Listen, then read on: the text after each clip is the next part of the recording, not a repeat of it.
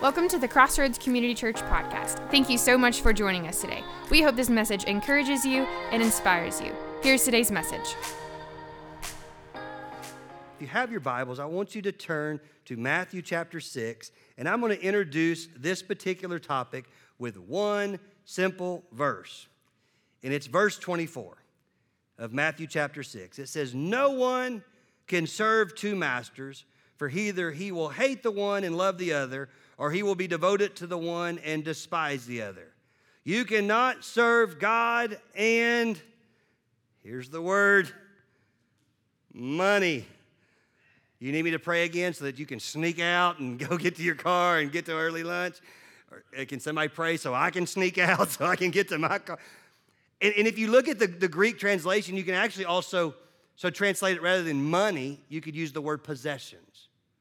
Yes, today I want to talk about the greatest subject that Jesus teaches on that causes the greatest separation, causes the greatest distance, and I want to do it in such a way where you leave here going like, okay, now that makes sense because I hear what God's saying in His Word. I want to talk about money and possessions. And before I can do that, I need you to understand the parameters of what Jesus is doing in this scripture. This is going to be a really long introduction with a real quick to the point. At least that's the plan. But here's what you need to understand. This is in the middle of Jesus teaching the Sermon on the Mount. You say, why is that important? Well, you have to understand what Jesus was trying to do.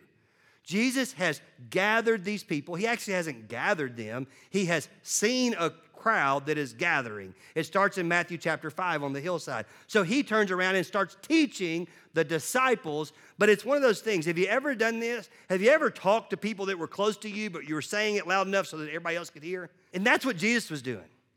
And he was combating one major issue. Please hear me. This will help you understand the Sermon on the Mount more than ever before if you'll understand this concept. Jesus was trying to combat what people believed was the way religious and God followers lived compared to what Jesus followers should do. He was trying to combat what they were seeing in the Pharisees and the scribes and the religious leaders by telling them, here are the things that if you love God should be in your life. If you look at Sermon on the Mount, it's a whole lot about the way you should act. It wasn't this theological deep of accepting Jesus or what Jesus means or that He's the Son of God. It was all talking about practical things in your life that you have seen been demonstrated the wrong way by the religious leaders, and He's trying to give you the right way. He's trying to change the environment. In fact, I wrote down just a little bit of things. If you were to think about it, he starts out the Sermon on the Mount with this attitude. He's like, these attitudes that should be in you. In fact, he called them the be attitudes. In other words, you should be these attitudes. And he moves from there and he starts talking about the aspect of us being salt and light. Then he talks about how we should handle anger. Then he talks about how we should handle lust. And then he talks about how we should handle divorce. And he's kind of doing these things in these concepts of, hey, here are some attributes that may not be being presented to you in the correct way.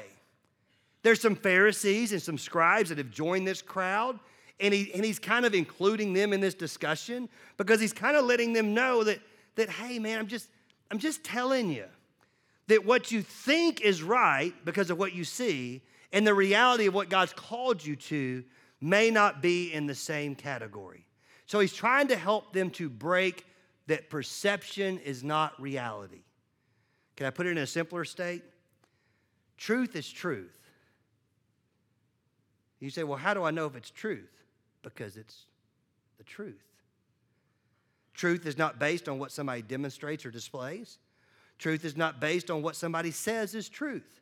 What defines truth is truth. In fact, when you study God's Word, here's the way I would tell you to study it. God's Word is God's Word. How do you study it? As God's Word. Well, how did that make you feel? What do you think that means? Hey, it doesn't matter. It's the truth. So it's not how does it make you feel or what do you think it means. It's this is what it says, this is the truth. So how does that mean I got to change my life? How does that mean I have to change the way I think? How does that apply to my life? See, we don't take truth and modify it so it becomes our own truth. We take truth and modify our life so that we can be truthful. And that's what's going on.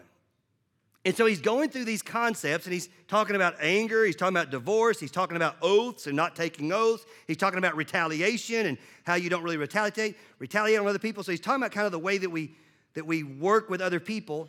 And then he gets to this chapter 6, and I'm going to flip through that. We're going to come back to chapter 6 because that's where we are. And then he gets into chapter 7 after chapter 6, and he's talking about judging and the way you judge other people. And we probably need to hit that one because that one's one that everybody misunderstands. And then he goes from that to this whole concept of even at the end. Can I just read? You're not going to see this on screen, but can I just read for you the end of the Sermon on the Mount? Because after the judging, he talks about ask and it will be given to you. And then after that, he talks about the golden rule and how he treated other people. And then he talks about the tree and the fruit that's hanging on the tree and how you'll know them by their fruit. But then he builds up to this whole concept. And this is what he's trying to get everybody to understand.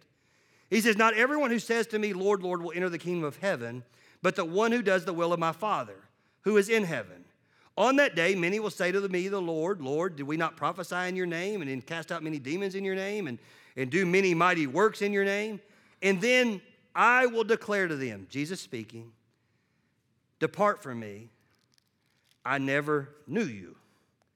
See, he's trying to get them to understand that activity for the Lord does not equal intimacy with the Lord.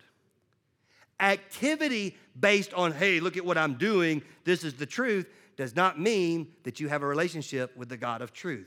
He is trying to let them understand that the Pharisees and the scribes, though they were religious and most of them amazing, some of them are wolf in sheep's clothing trying to steal, kill, and devour you. And he's trying to get them to understand, here's what you need to see. And so he's talking to the people, but he's really kind of passive-aggressively, and I'll be careful with that word because I don't know if that fits Jesus' characteristics, but that's the best way I can describe it. Talk to those religious leaders that are there and making sure that they understand that what they're doing is wrong. In fact, he ends this whole Sermon on the Mount saying, and he who heeds my words is like a wise man that builds his house on a rock. And so he's trying to give you a foundation to be built on. A foundation that we don't model our lives based on what we see that people that say they're religious are, but based on what God is and his truth and what he says we should be. And so here in the middle of this is this chapter 6, where he deals with this verse that we get so misunderstood about money. And here's the 3 questions that I wrote down. So when it comes to money or possessions, is money bad?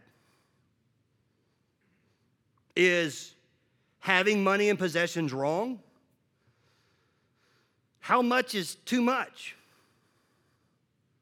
And I think all those are 3 really good questions that when we get done with this, we're going to answer.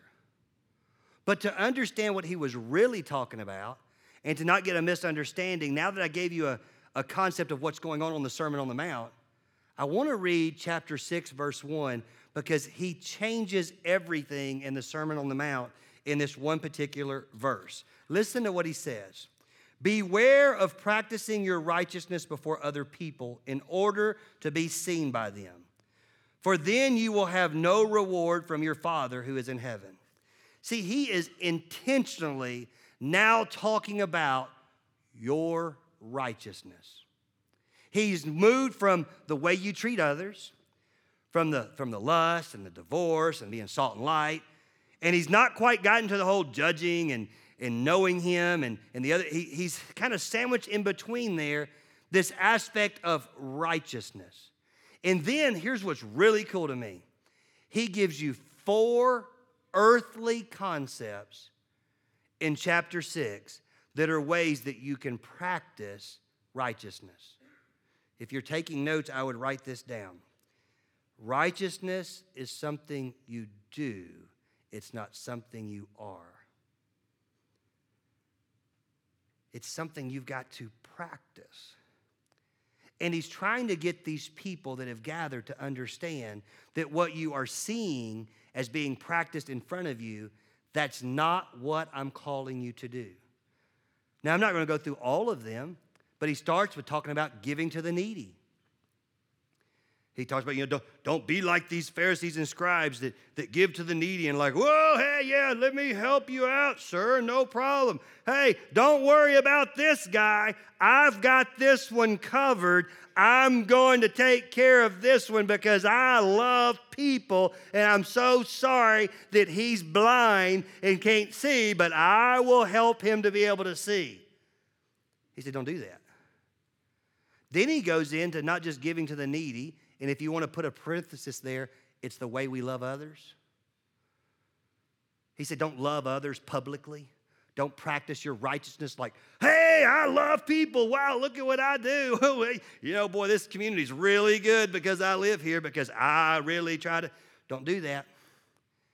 The second earthly thing he talks about when talking about practicing righteousness is the way you pray. And he actually gives us an example of how we should pray. And then the next earthly thing that he talks about that he's given us and the way we can practice righteousness is the aspect of fasting and how you should fast. And he kind of ties both prayer and fasting together. He basically says, don't put on this face of gloom. Don't get dressed up. Don't put this ash all over you. Now, don't mishear me. Jewish custom, it was very appropriate in certain times to do this. So it's appropriate in certain situations. It's just not appropriate when, here's the key, when your righteousness is being more public than it is private. And then he goes from the aspect of not just the prayer and the fasting, but then he also goes into this scripture that I want us to dwell on today. And it's the aspect of your treasures. And listen to what he says, a very, very familiar verse. And I'm going to read two different things, and then we're going to put a cap on today. He said, do not lay up for yourself treasures on earth, where moth and rust destroy, and where thieves break in and steal. But lay up for yourself treasures in heaven, where neither moth nor rust destroy, and where thieves do not break in and steal. For where your treasure is, there your heart will be also. So before he ever gets to the nobody can serve two masters, he will hate the one and love the other. You can't serve both God and money. Before you think you understand what that means, you need to understand what he's building up to. And what he's talking about is you better be careful where your treasure is, because where your treasure is, there your heart will be also. In fact, here was an epiphany that I had this week in studying. In this scripture, he is actually linking your treasure equaling your heart. And so just for giggles, with talking to my wife and doing some different things, I thought, what would it look like if I just flipped? What if I flip this scripture and where there's treasure, I put heart, and where there's heart, I put treasure? Can I read that for you? This is the New International Mickey Clark version. It's not quite in print yet, but you're the first one to see it. Are you ready? Here you'll see it on screen. Do not lay up for yourselves your heart on earth, where moth and rust destroy and where thieves break in and steal, but rather lay up for yourself your heart in heaven, where neither moth nor rust destroys, and where thieves do not break in and steal. For where your heart is, there you will find what you treasure. Okay, you ready for one of the aha moments for me this week? You know why we deal with broken hearts? It's because we're giving our hearts to things that rust and destroy. You know how you deal with hurt? It's because you treasure earthly things more than you treasure heavenly things. See, what he was trying to get the people to understand was there's a major link that you are going to have in your life that is connected between the things that you treasure and where you're going to be willingly putting your heart. And he's just trying to get them to understand that you don't practice your righteousness in front of people because then you're going to gain your reward. But you practice your righteousness in private. Well, what do I do publicly? Publicly, you display your heart. In fact, I can tell you right now, like a lot of people will wonder, well, is God Is God after my treasures? Is God after my possessions? Does God want my money? Nope. He wants something more. He wants your heart. And because he wants your heart, he knows he wants to teach you where it should be at. Well, how do I know where it's at? It's very simple. What in your life do you find most valuable? What do you treasure? But he doesn't stop there. He keeps going into the next part, and he's still talking to this whole group, and he's letting this aspect of treasure and heart, and it's really cool because he first started about this aspect of giving to the needy, which is how we love people. He talked about prayer and fasting, and then he's talking about this treasure, which is a concept of generosity. And then he goes to this next step, and it's so good. He says, the eye is the lamp of the body. So if your eye is healthy, your whole body will be full of light. But if your eye is bad, your whole body will be full of darkness. If then the light in you is darkness, how great is this darkness? Now, Miss Carrie Sauls has taught this ladies' Bible study for the last several weeks with a lady that teaches the concept not out of like the New Testament based on our westernized thinking, but how some of these concepts in the New Testament and what they were talking about have some Jewish customs to it or Jewish meanings to it. And I've had the privilege to be in my office when they were teaching this class, and I would act like I was studying for the message, but the reality was I was really intrigued and wanted to hear what they were doing, but it was a women's Bible study, and I didn't have enough estrogen to be in the class. And so I'm sitting back in the back, and this lady started teaching about the aspect of what does it mean in Jewish custom to have a good eye? Because I grew up in athletics, right? And we remember the old chant, you know, good eye, good eye, good eye, let that ball go by. You can see things well, right? That has nothing to do with it. What the aspect of a good eye is in Jewish custom, and when the rabbis and the Pharisees and the scribes in the Middle Eastern area around Jerusalem, when they were talking about having a good eye, it was the aspect of generosity. They were able to see things for what they were worth. So they would see somebody's need, and they would meet that need because they knew what their need was, and they had a good eye to meet needs. It was the aspect of generosity. And if you look at the Jewish custom, it was even more than that because you had beggars and you had different people, and that was an actual professional practice.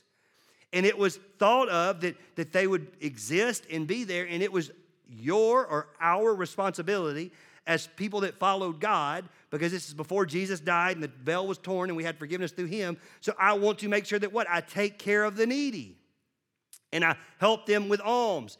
That's where you get this amazing idea that comes by where Peter and John are walking and this guy comes and begs for alms, and they say what? Alms and silver or whatever I do not have, but what I do have, in the name of Jesus, I say get up and walk. And in that moment, everything changes. It's the catalyst of the New Testament. One of them. But it's the aspect of seeing. And so when he's talking about the eye is the lamp to the body, it's not just the way you're seeing things. It's the aspect of where is your heart, and do you notice people that are in need more than you notice your own need? Can I say that again? Do you notice other people's need more than you notice your own need? And then having a good eye wasn't just that you noticed that need, but then are you willing to take the next step and actually try to meet that need? And so in this scripture, I love the way he puts it. He says, the eye is the lamp of the body. If your eye is healthy, your whole body will be full of light. But if your eye is bad, your whole body will be full of darkness. And he's starting to compare, and he's already talked about this aspect that we're the light of the world, we're the salt and the light. But here's what he's trying to get them to understand. I wish I could do this. I probably could get pretty close. But right now, we are looking around and we're seeing things on the screen, and there's one thing that has to be present for you to be able to see. Light. Have you ever been in a cave that's pitch dark? I'm talking about pitch dark, like you hold your hand up and you're like, I can't see nothing. That's what he's trying to get them to understand. You are not going to be able to see what I need you to see if you don't have light in your life. Jesus says he is the light of the world. And here's what's crazy.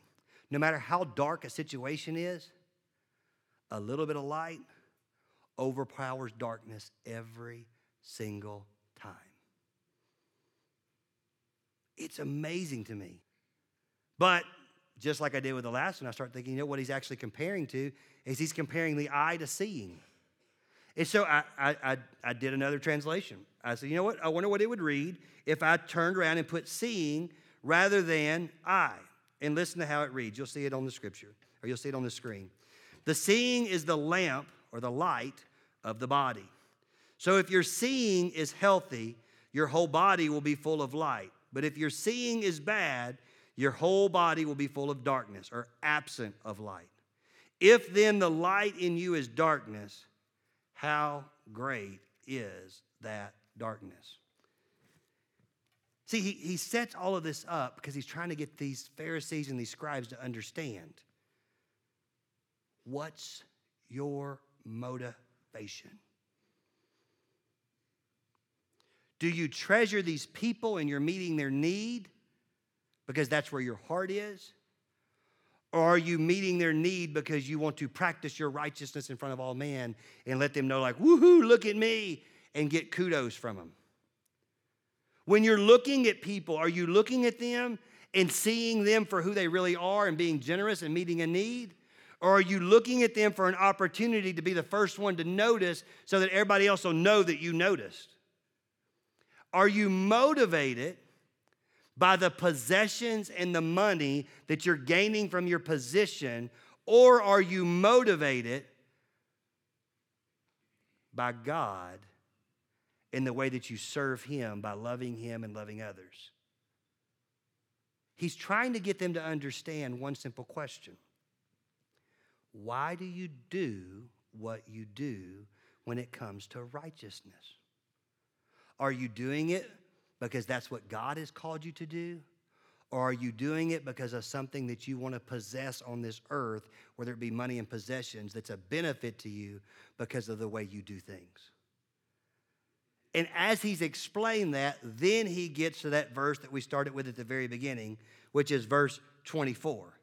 No one can serve two masters, for either he will hate the one and love the other, or he will be devoted to the one and despise the other. You cannot serve God and money. See, the misunderstanding is that people will use that as if possessions and money is bad.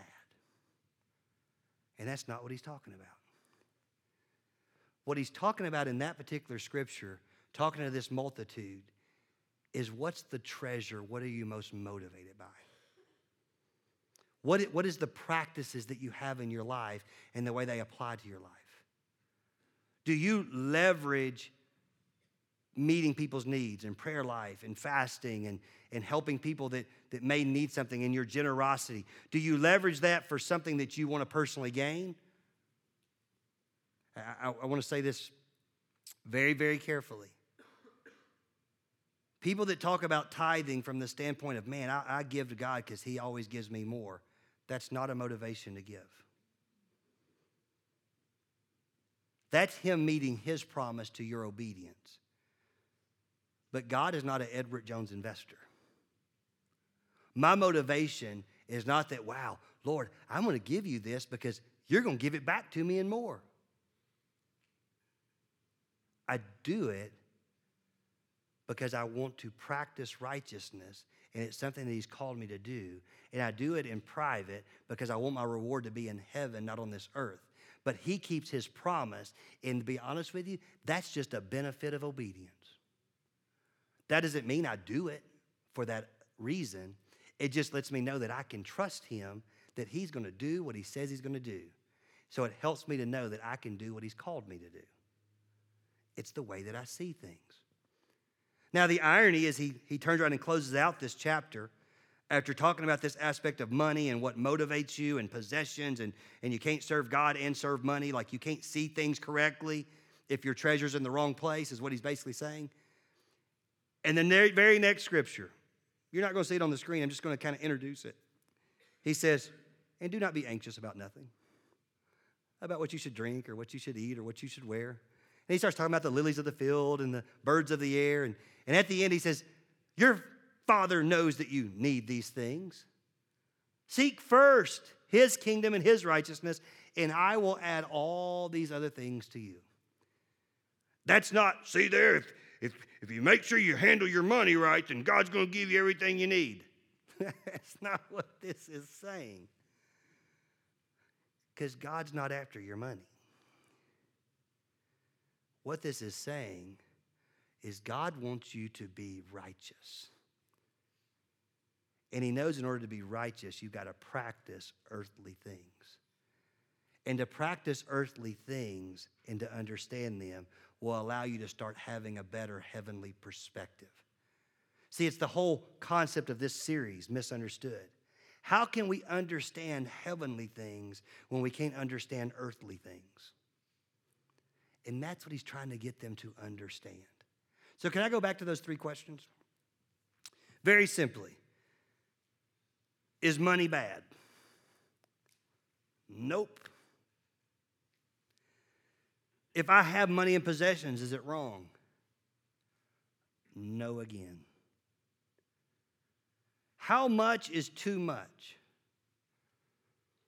When the much gets your heart. You've got to ask yourself one simple question. What do I treasure? You say, Mickey, why do you want to talk about this? Well, number one, that's the wrong question. I didn't want to talk about this. You say, Mickey, why did you talk about this? Because I love you. And Jesus talked about it so that we would be able to talk about it. I don't love you because I want something out of you. I don't love you because I'm challenging you to do something. Like, I want you to wrestle through this and ask yourself, okay, Lord, what do I really treasure? What am I really finding value in? What am I really doing? How am I practicing my righteousness? Am I practicing it before man? Or am I doing it in private? Or am I not doing it at all? See, I wrote down some stuff, and I got very intentional because I wanted to make sure that I didn't say something that was Mickey. But here's what I wrote down. God wants your heart. He has made us righteous through Jesus Christ. We have a sin issue that is called separation. But through his death and resurrection and through us accepting him, we have been made right. But we still have this struggle of constantly pursuing him and trying to understand what it means to love him and become righteous. But it's not something we do in this public display, like this public arena, like, woohoo, look at us. But it is something that he's called you to do. And the reason why, here's what I want you to catch. The reason why he's given you earthly commandments to practice your righteousness is because he knows that if you don't practice it, you won't treasure it. And if you don't treasure it, then he won't have your heart.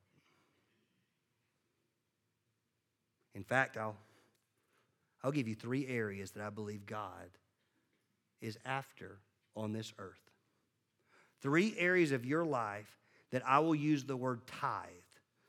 Now, I'm not talking about tithe like 10% of financial giving, which is what we believe is the biblical concept that God has called us to give to the church. I'm talking about tithe as this, there's a part that you should be freely giving back to God out of obedience. And I believe it's in 3 areas. It's in your time, it's in your talent, and it's in your treasure. If you were encouraged by today's podcast and would like to hear more messages, visit us at crossroadscommunitychurch.com.